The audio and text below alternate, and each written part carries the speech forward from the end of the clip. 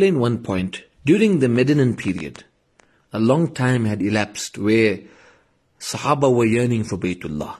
That's why when Rasulullah sallallahu alaihi wasallam saw the dream that they would be performing Umrah and going to Makkah Sharif in Dhul Qa'dah, Allah's Nabi sallallahu alaihi wasallam announced and they departed. But there they were barred from entry.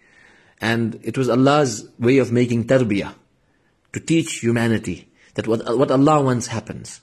So the Muslims had to return, and Surah Al-Fath, Inna fatahna laka fatham mubina, was revealed, where Allah says, we granted you a clear, open victory. And Sahaba asked, is this a victory? Abu Bakr explained to them, this is A'zam al-Futuh. He explained to the Ummah, this was the greatest victory. Because this took place latter 6th year Hijri. And now there was a pact of ceasefire between the people of Makkah and the Muslims, where they couldn't attack Medina Munawwara. So Muslims concentrated now on inviting humanity to Allah, where Allah's Nabi sallallahu alaihi wasallam sent letters inviting to Allah all the kings all around the world. And in that interim, there was a leeway for interaction between the Meccan people and the Muslims of Medina Munawwara. And when the Meccans were now interacting with the Muslims, this became a means of their hidayah, where they saw the righteous, upright practices of people they knew prior to their Islam. And this became a means where many, many people hidayah, embraced Islam and accepted the deen, where deen spread in these 2 years, more than even the years, the many, many years that had passed, which is the 19 years that are already elapsed. So the next year, yes, they performed the Umrah. But Hajjatul Wada' now, Allah's Nabi sallallahu alaihi wasallam is about to depart for Hajjatul Wada', for this Hajj, where people arrive in Medina Munawwara from everywhere. Allah's Nabi sallallahu alaihi wasallam performed Dhuhr Salah in Medina Munawwara, 4 rakats Dhuhr Salah. After the Salah and the Salah was completed and so forth, the entire Salah. It was the 25th of Dhul Qa'dah. It was Saturday. Allah's Nabi sallallahu alaihi wasallam then departed from Medina Munawwara.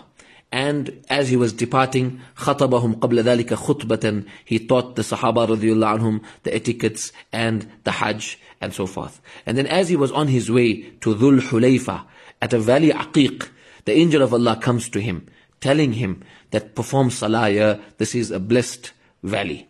Anyway, Allah's Nabi sallallahu alaihi wasallam then reached Dhul Hulayfa. He performed Asr Salah there in Dhul Hulayfa. It was 2 rakats because they were on journey, and the night was spent there in Dhul Hulayfa. Now here, at this place, on the next day, which was the Sunday, Allah's Nabi sallallahu alaihi wasallam was to don the ihram. And as we know, Allah's Nabi sallallahu alaihi wasallam's Hajj was Qiran, where the Hajj and the Umrah is performed with one ihram. The Haji, Allah's Nabi sallallahu alaihi wasallam went to Makkah Mukarramah and didn't come out of ihram after Umrah. He remained in ihram. So he was to remain in ihram for a lengthy period of time, and this is the mercy of Allah's Nabi sallallahu alaihi wasallam. His blessed wives, Ummahatul Mu'mineen, all were with him on this journey. So he fulfilled their rights, their conjugal rights. طَافَ عَلَى نِسَائِهِ sallallahu alaihi wasallam. He went to all his blessed wives and made ghusl, and even the next day before putting his ihram, he made ghusl for the ihram.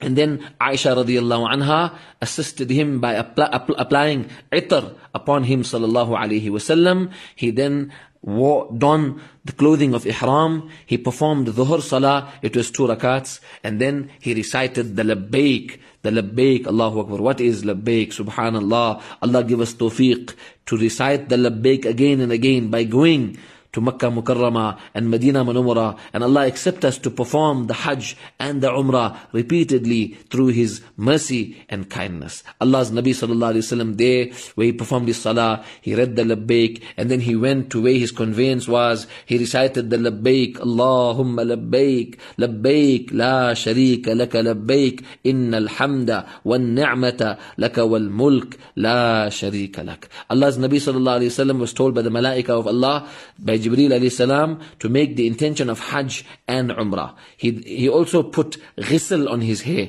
It's a kind of ointment to keep the hair neat.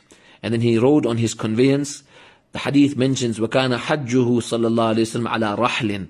Allah's Nabi sallallahu alayhi wasallam performed his Hajj on a simple conveyance. And amongst his du'as were, Allahumma ja'alhu hajjan la riya'a fihi wa la sum'a. Oh Allah, enable me with such a Hajj, in a Hajj wherein I would not show off, and wherein I would not do it just for people, but for your pleasure. Obviously, Allah's Nabi sallallahu alayhi wasallam was the optimum of sincerity, but this is to teach humanity. Something else interesting took place at Dhul Hulayfa is that Abu Bakr radiallahu anhu's wife Asma bint Umais radiallahu anha gave birth to Abu Bakr radiallahu anhu's child there. And also, as they were departing, Jibreel alayhi salam came.